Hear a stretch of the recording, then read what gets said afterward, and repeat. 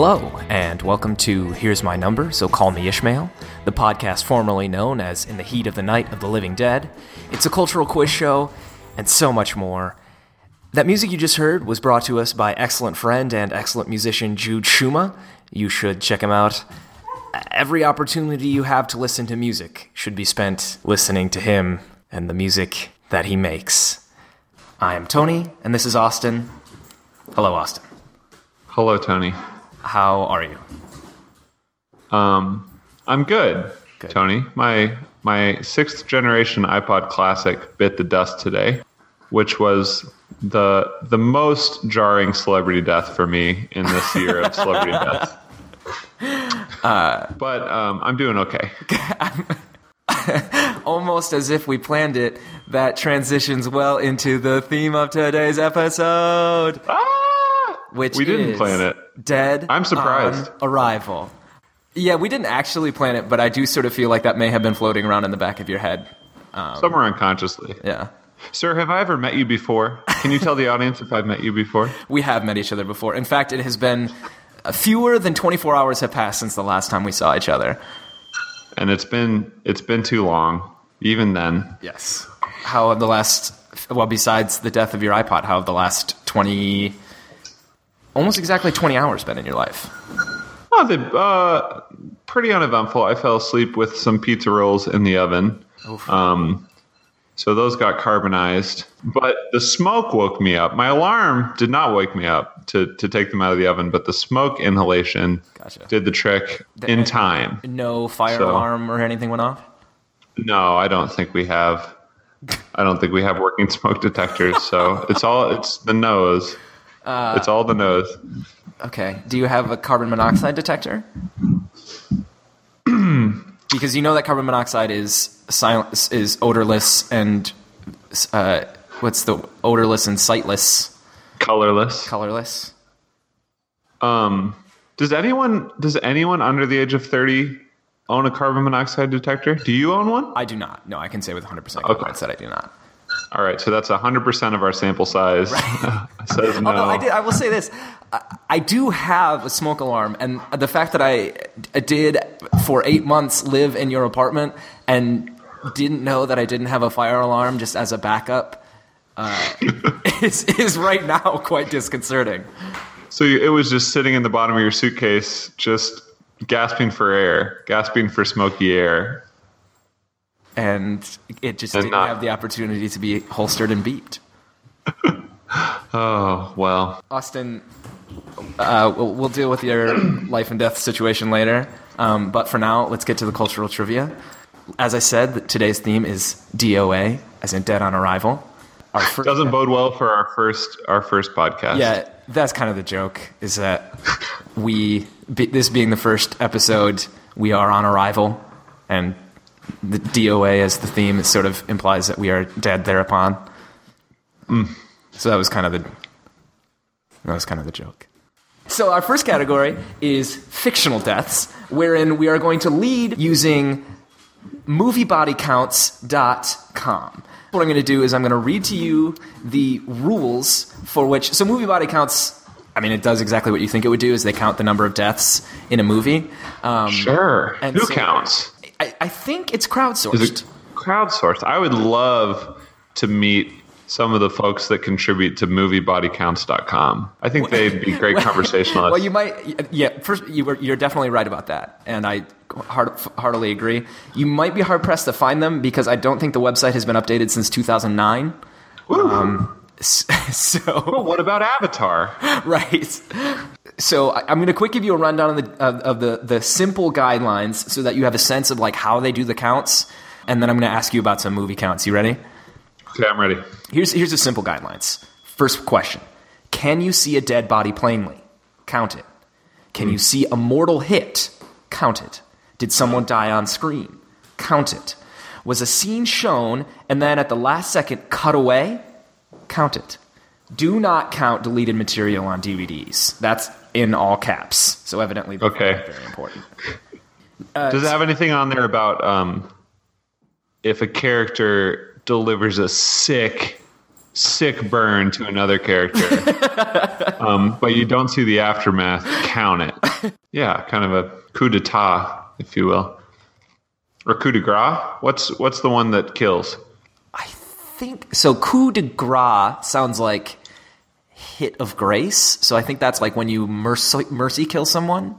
Okay, that makes sense. And then if you spite kill someone, it's coup d'etat. Is that what it is? Well, coup d'etat. I don't know what the actual translation of that is, but a coup d'etat is like like an overthrow of an established leadership system. So I don't actually know what the translation on that is. There's only one way to find out, and that's to Google it. So I'm going to Google it. Let's see here. Here we go. Yeah, keep that in here. Sometimes translated as blow of state or hit of state, but the literal translation is stroke of the state. Ooh, that's a lot sexier than hit of state. Yes. It also has nothing to do with actually killing someone, which is what you were trying to use it as. Well, here I am with my Google with coup de grace, or coup de grace, which is a final blow or shot given to kill a wounded animal or person. So was I right about it being you were right. A mercy killing? A mercy killing. Some of the synonyms are kiss of death. Ooh. And a finishing blow, which, could both also be slang terms for fellatio, I think. Oh, God. All right, I want you to name for me the top 5 movies by death count. And recall that these haven't been updated since 2009. 2009. Yes. And I will say that all these top 5 movies you have heard of. Like, there are some weird ones on this list, but the top 5 are definitely not so weird that you have not heard of them. Okay. Well, I can admit that I've never been to, what is it, moviebodycounts.com? Yes. Okay. Never visited it, which is amazing. I do think that I have kind of a general sense of the bloodiest movies around 2009, because that's when I was a senior in my church youth group. And we heard a lot about thou shalt not kill and these horrible movies. So I might put Kill Bill up there, the first one. Kill Bill does not appear anywhere, as far as I can tell, on the top. Gosh, I don't see it, dude. Let me see if it appears in the top 100. Oh, shit. If it doesn't... Kill Bill Volume 1 does appear at number 68 with 95 kills. 68? And come on, 95 kills, that was a respectable guess. Was it? Because the number 1 has 836. Holy cannoli. I'm going to put at least one of the Lord of the Rings movies. Hey, there you go. Up there. Okay. Yeah, Return of the King is number 1 at 836. Number 1? Yeah.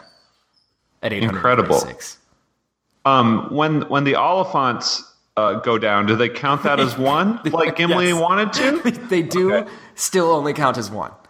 Okay. Although, actually, the Oliphants themselves, I don't think count because they are animals, and the animals only count in the miscellaneous category.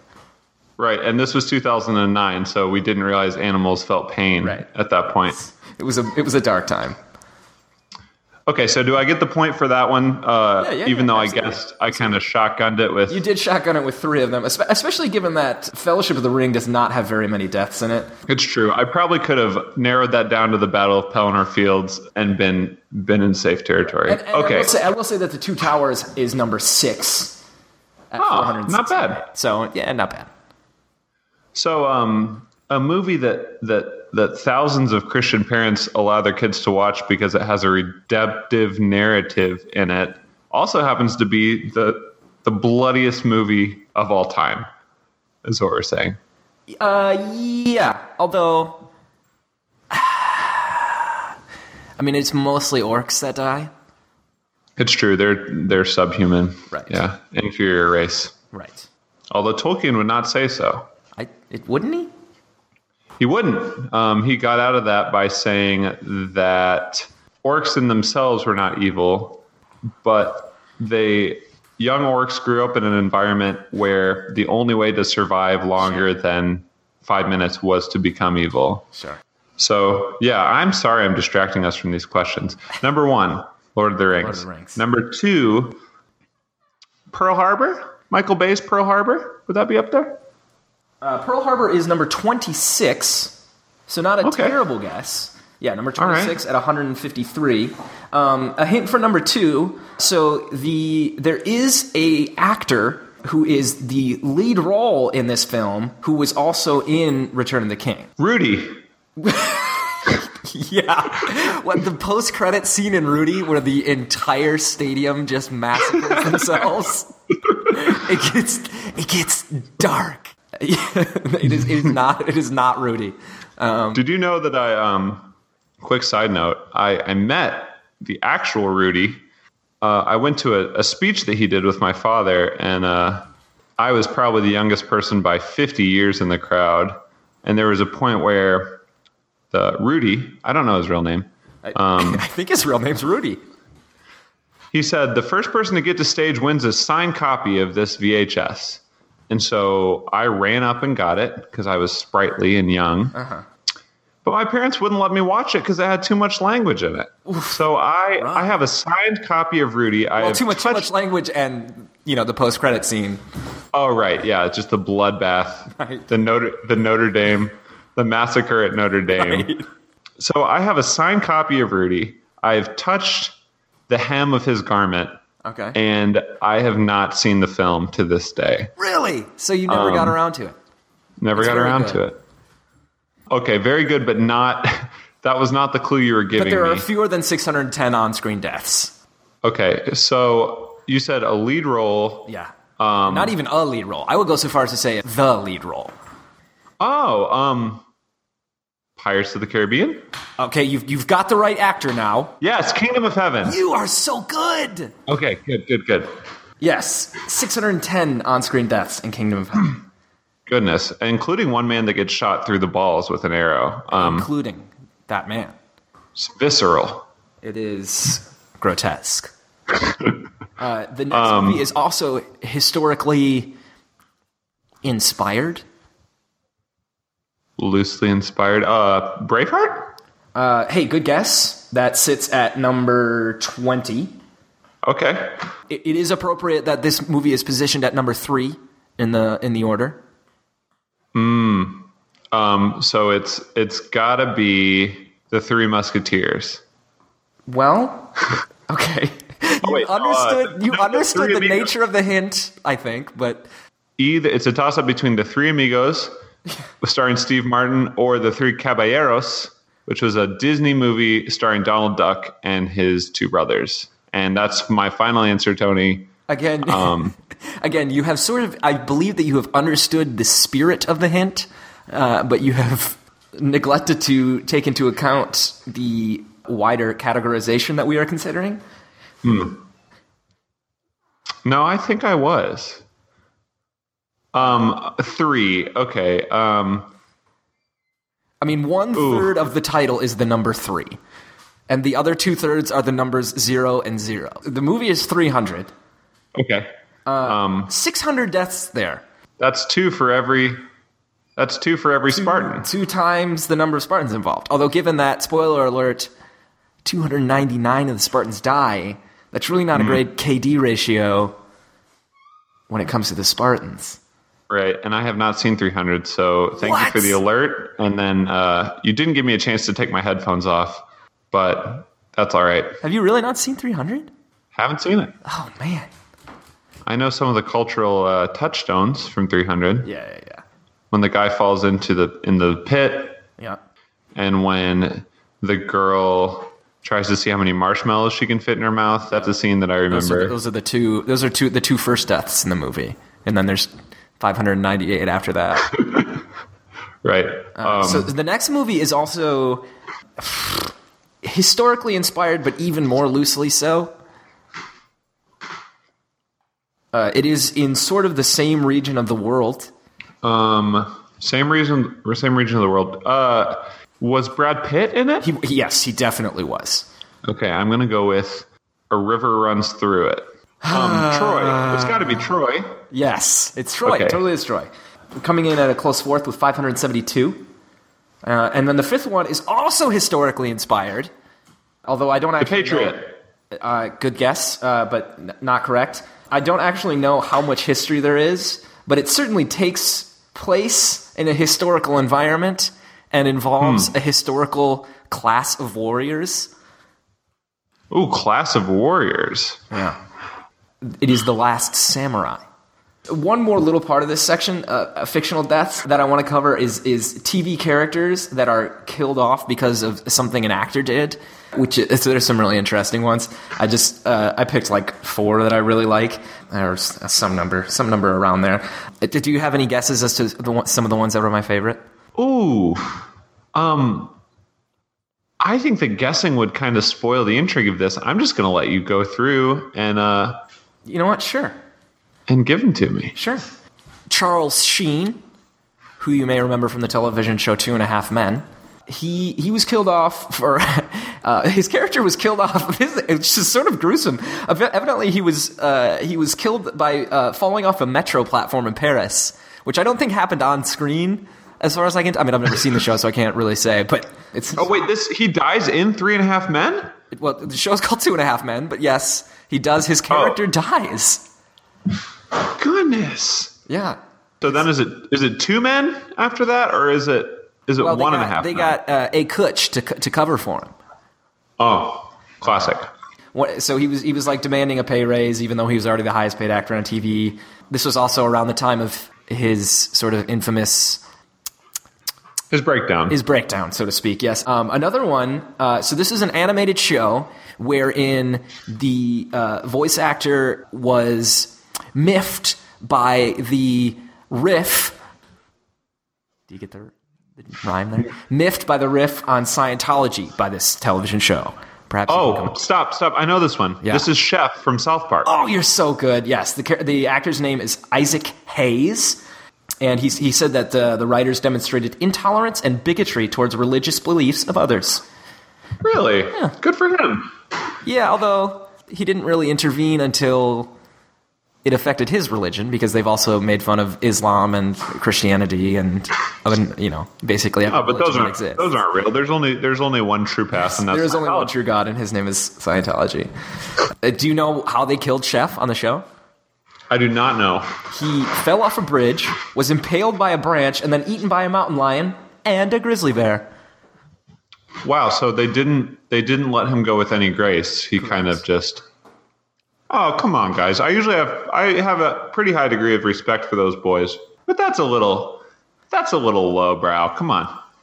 I mean, come on. That show does occasionally appeal to more lowbrow efforts. Okay. Another character. This one I found sort of interesting. The guy who played Tuco Salamanca on Breaking Bad. He was like one of the early drug dealers. He was loco. Right. Yes, he was loco. Right. They killed him. Spoiler alert. They killed him because he just asked to be killed. Like, wow. He thought the character was too hard to play, so he asked him to kill him. Can you imagine them kind of like calling him at his home, saying, "What do you think his name is in real life?" Let's say I know what his name is in real life, and it's Raymond. Okay, so they call him up, Raymond. You're 2 hours late, and he just kind of, rather than getting out of bed, says, "Oh, just kill me. Just kill me off." I can't make it in this morning. Just he did have to be there for the day that they filmed his killing, right? Oh, that's true. That's true. So that's the end of our fictional deaths category, which moves us to our next category, which is real deaths. Man. Austin, you've alluded to celebrity deaths this year. This calendar year has been just terrible.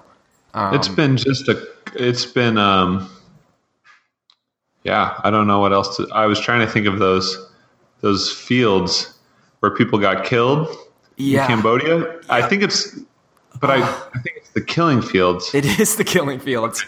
Right. Were you actually not able to come up with that? I thought you were joking. No, this is the most serious I've been on this podcast. Okay. And it's that I could not come up with the killing fields. Okay.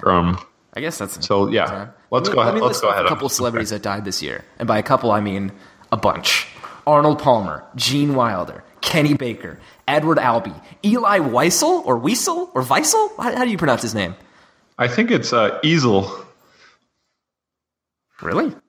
No, okay. I have no idea. Well, you said you were being serious. I always thought that it was Ellie and that it was a she, and I thought that when I saw the article on The Guardian, they had gotten the thumbnail mixed up because surely that's a woman, but yeah, Eli Wiesel was in fact a male. I have not read Night.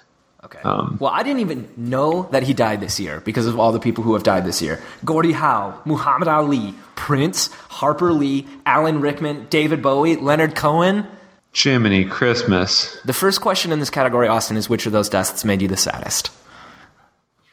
If we can be real here for a second. Let's be real. And you know what? Be as real as you can be. That's the most inspiring thing I've heard today.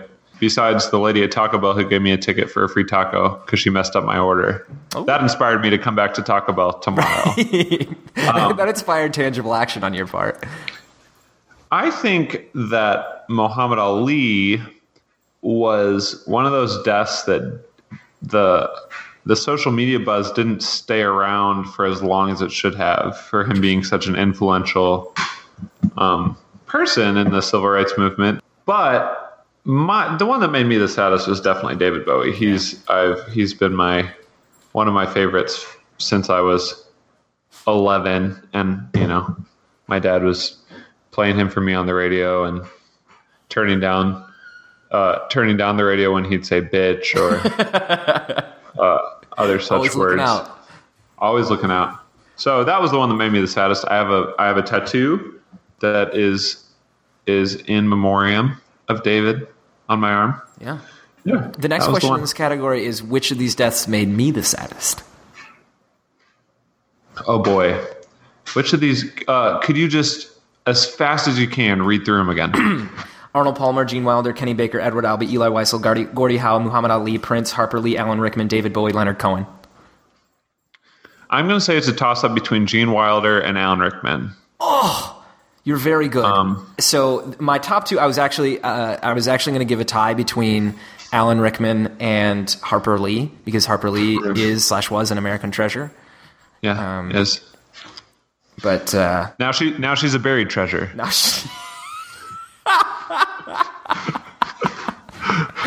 oh, grim. Yes. This is just a practice run, right? This isn't no one's going to hear this. The next question I want to ask you about is: do you know any people, and you do, who were nominated / won Academy Awards posthumously? Posthumously. Yes. Does that just mean they weren't there at the ceremony? I'm not sure what that word means. It means they weren't there because they were dead. Oh, okay. So posthumously is how I've always said it. Yeah, I think. Or posthumous. Posthumously. Yeah.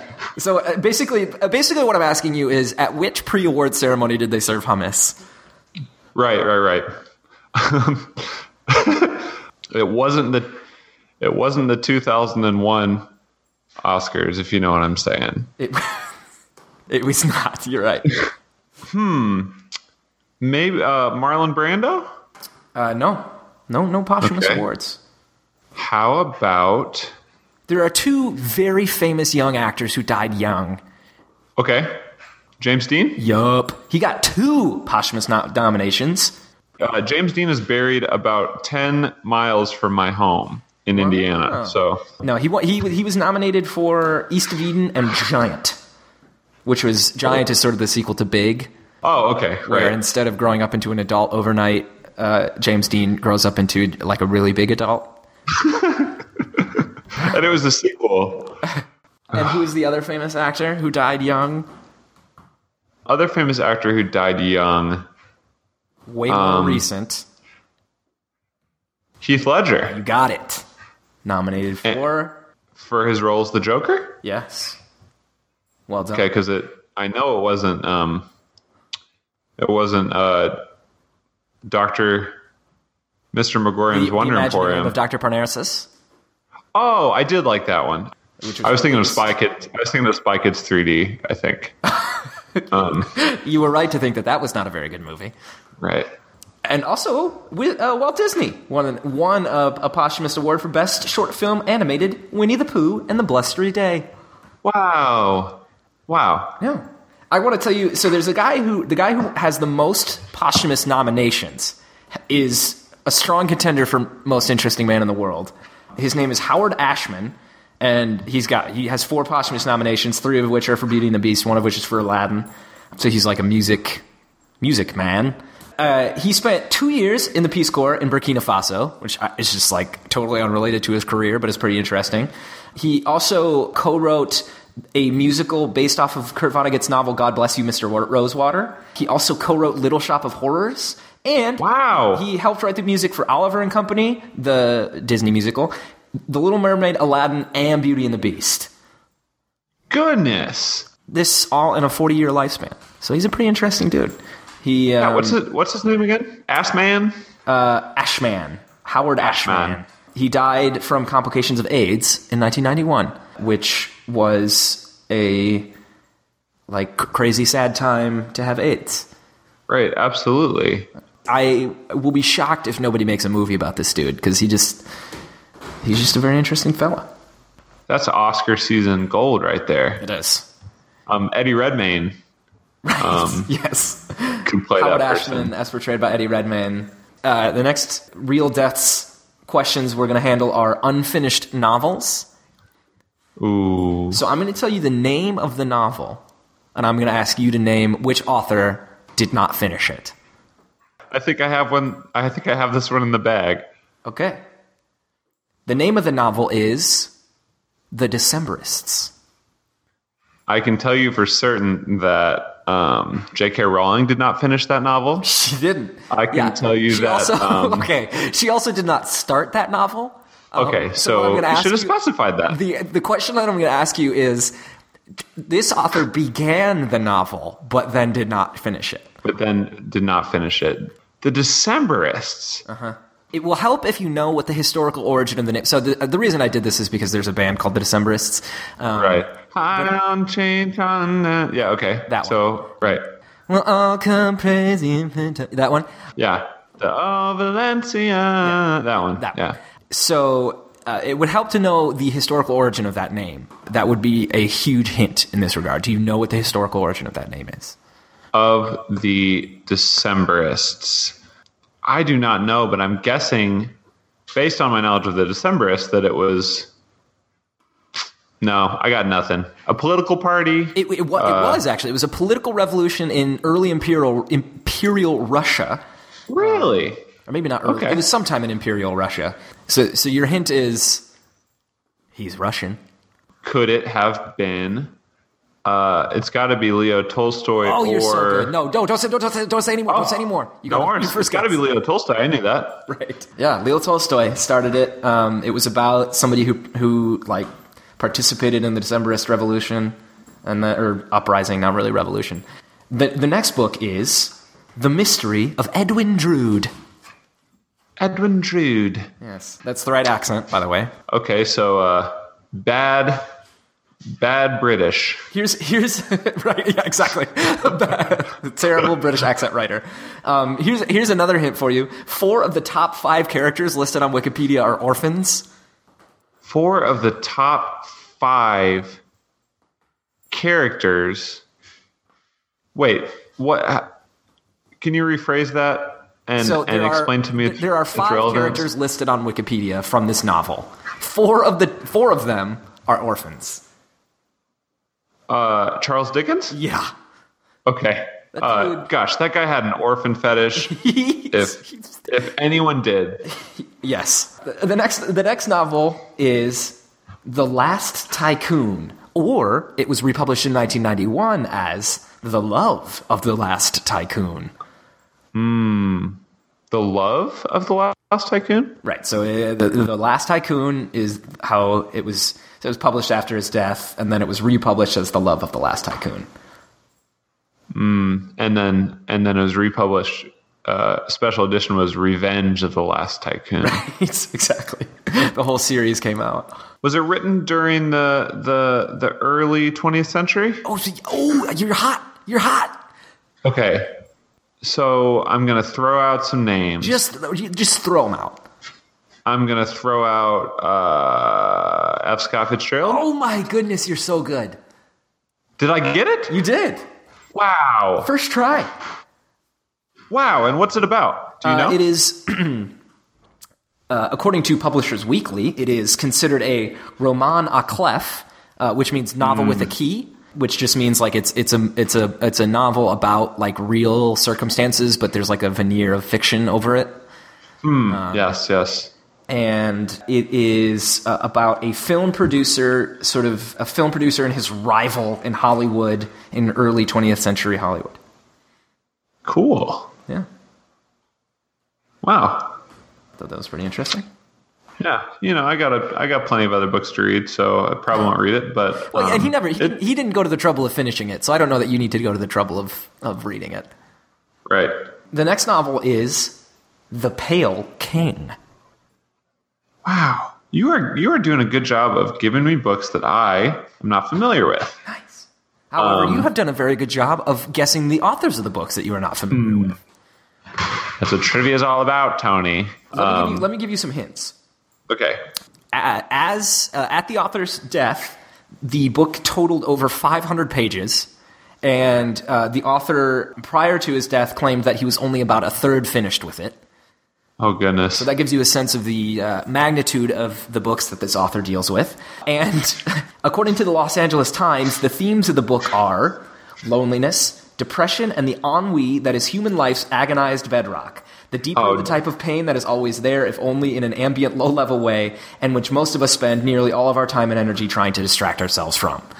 Christ. It's got to be David Foster Wallace. Oh, you're so good! It's got to be. That's exactly right.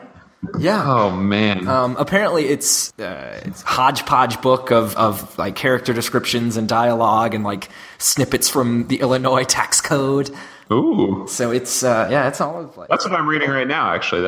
I'm in the middle of the Illinois tax code, volume 1. I do happen to know you're cooking up a tax evasion scheme, so I thought that would hit close to home with you. Great clue that snippet from the magazine. Thanks. Especially from LA. Yeah, it was a double clue. Excellent. And excellent, despite the fact that, as far as I know, have you read anything by David Foster Wallace? I have read To Kill a Banana Fish. Is that one of them? Well, Consider the Lobster is one. A Fine Day for Banana Fish is J.D. Salinger. Okay.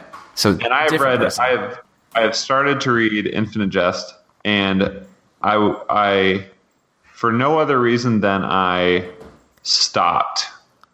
I enjoyed it. I never finished it, which is a regret. Yeah. Well, if you want to borrow it sometime, you know that I did steal it from Nick.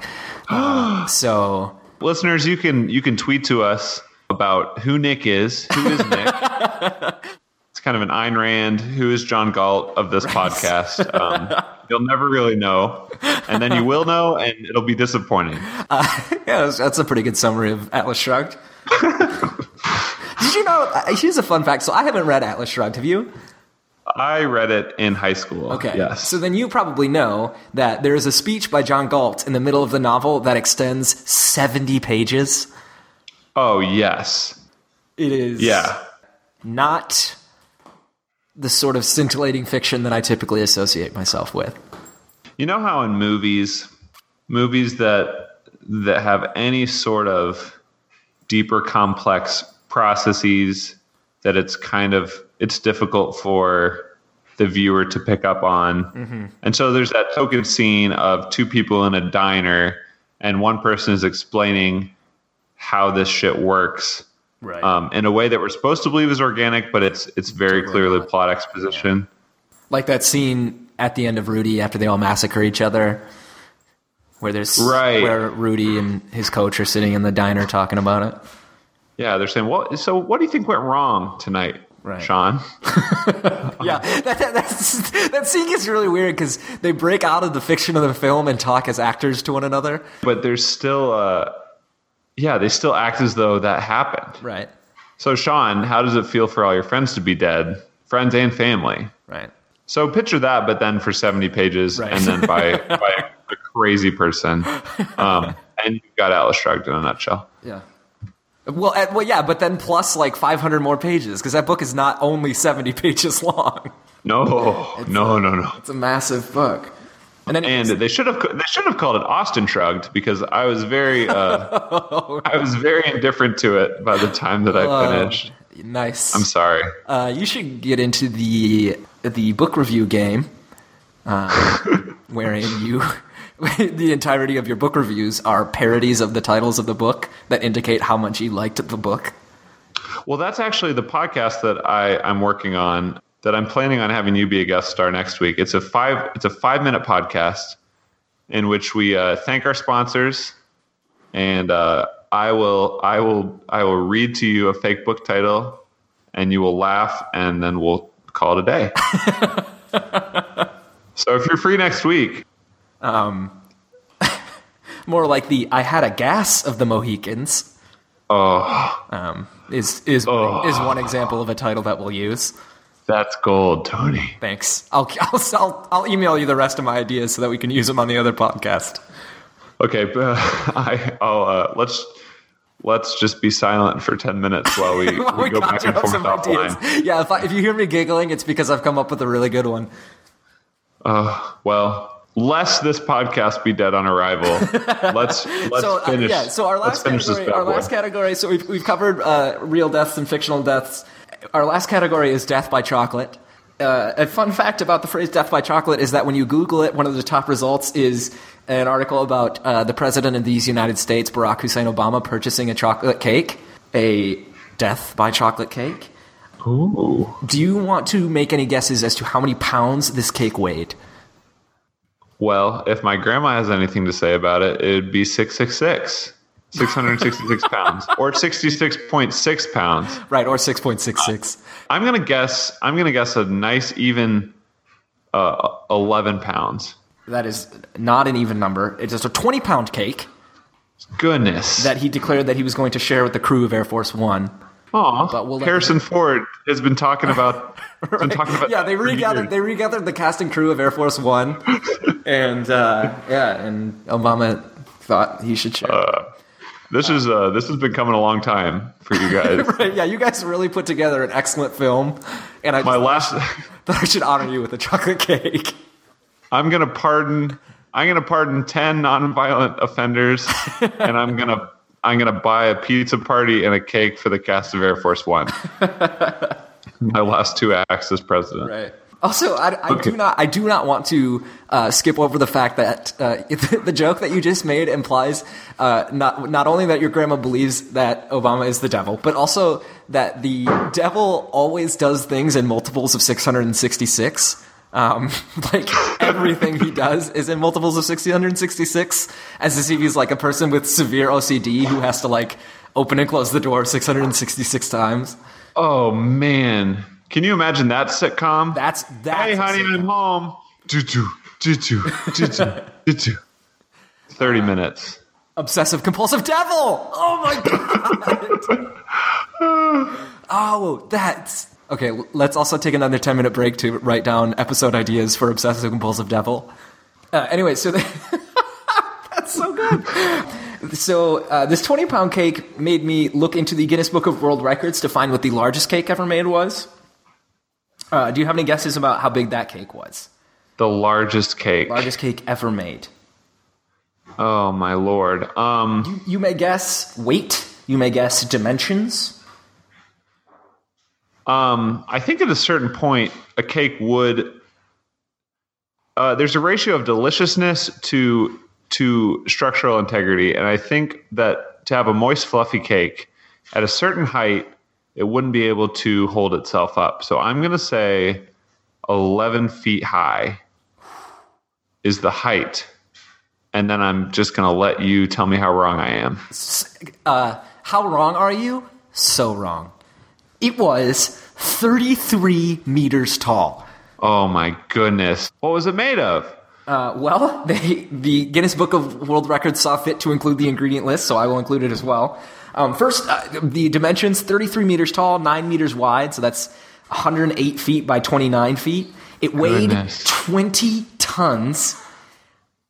The ingredients included 1,750 kilograms of powdered sugar. That's 3,858 pounds. You know what? I'm just going to go with the metric system. So it's 1,750 kilograms of powdered sugar, 1,620 kilograms of sugar. So that's powdered sugar and sugar.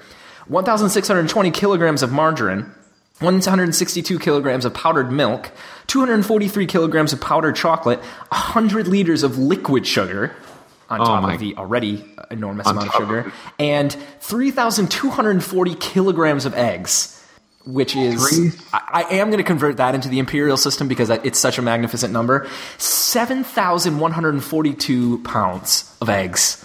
And let's not forget the 400 kilograms that was a scantily clad Jolly Green Giant in the center of the cake. Right. Yeah, the human being that they baked into the center to peel out after they sang Happy Birthday.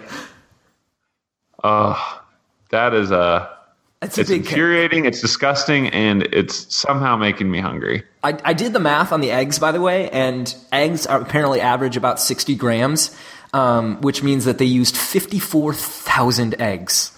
54,000 eggs. Not even Gaston ate that many eggs for breakfast. And a few facts that I know about Gaston. Every last inch of him is covered in hair. He's especially good at expectorating. Ooh, expectorating. My friends and I in college played this fun game where you switch out one of the verbs, the one syllable verbs that Gaston does, with profanities.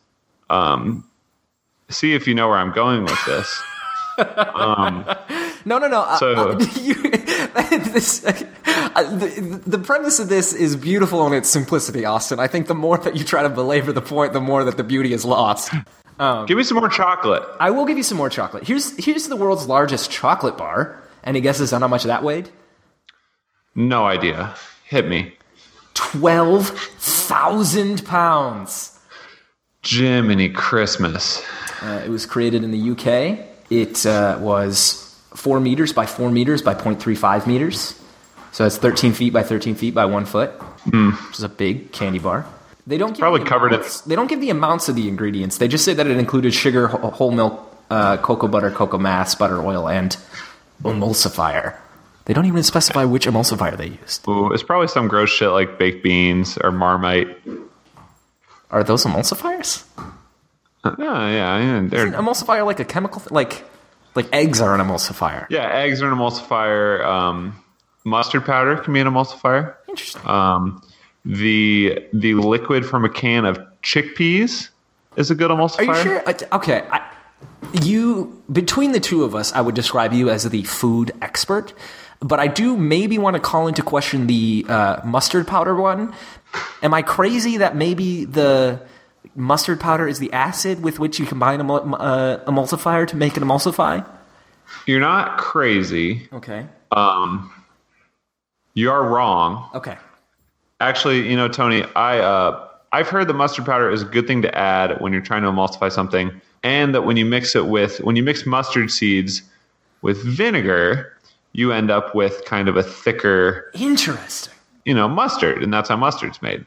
That's very interesting. But I will not die on that hill. Okay. I surely will not. I'm not gonna. Yeah. I don't think either one of us wants to die on Mustard Hill. Neither one of us. I was just gonna make a Colonel Mustard joke. But what were we gonna say? Because I just said Colonel Mustard, expecting. Right? Yeah, I guess that's not much of a Colonel Mustard joke. I was gonna say that Colonel Mustard told me not to shoot until I see the whites of their eyes. Ooh, or the whites of their eggs. Or the whites of their eggs! Oh, hey! Emulsifier jokes. So in post, here's what we're going to do. We're going to cut out everything that we've just talked about, and we're going to cut immediately from you talking about dying on a hill regarding mustard to me or you, one of us saying, Colonel Mustard told us not to shoot until we see the whites of their eggs. Yeah, yes. And that should be our first T-shirt. And we will insert a laugh track, and then cut to music, and then fade to black. Right, and then I'll come on here and say, today's episode is sponsored by Squarespace. Make a beautiful website. A beautiful website for making beautiful websites. No, Austin, we're not allowed to talk about any for-profit organization is not going to be talked about on the show until they give us money to do so. So I'm going to bleep out the word. Okay. Can you replace it with no one like Gaston, no one like Gaston? Nope. Okay, you're going to bleep those out too? I might bleep those out. Yeah, I don't know if my brothers will be listening to this, so right. Yes. Austin, I want to do one last thing about Death by Chocolate.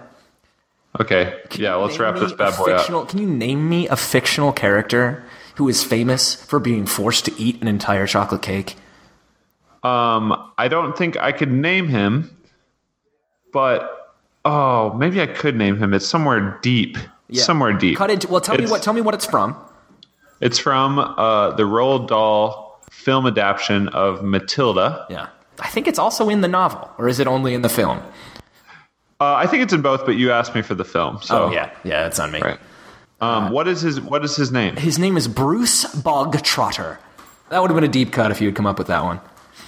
Yeah. And it will probably come as no surprise to you that there is, in fact, an article from themirror.co.uk entitled "Cake Eater Bruce Bogtrotter from Matilda has transformed into a hunk and looks completely unrecognizable, actor Jimmy Cars is best remembered for feeling the wrath of Miss Trunchbull in the 1996 children's classic."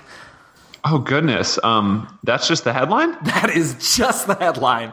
In fact, that is about the same length as the article itself, because the article itself just includes a picture of him now. And, unrecognizable is the right word. I don't know if hunk is the right word. And then the picture has the caption, "He's easy on the eyes," or something like that. So, yeah, there's that scene in Matilda where he's forced to eat the cake and Miss Trunchbull is yelling at him, and then he gets to the end of the cake and the whole class is cheering for him. It's a great scene. It really is. It's inspiring, and it's inspired a legacy of childhood obesity. And just that lesson of kids, just eat what you want. Well, don't let people tell you what to eat. or perhaps even more accurately, if you eat a lot, people will cheer for you. Oh yes, that's the nugget of truth. And then you will grow up to be a hunk, apparently. A Neville Longbottom, if you will. Oh gosh, you want to talk about a transformation? I do. Oh. And that's the theme of our next episode: is more than meets the eye, Transformers. So stay tuned for that, ladies and gentlemen. Yeah. Hopefully we don't die on arrival, he said, Ooh. Pulling it back to the theme of the episode. Mm. Austin, it's been great. Everybody, it really has. Thanks for listening, everybody. Until next time, goodbye. And don't let the door hit you on the way out. That's the thing we say at the end now. There you go. Perfect.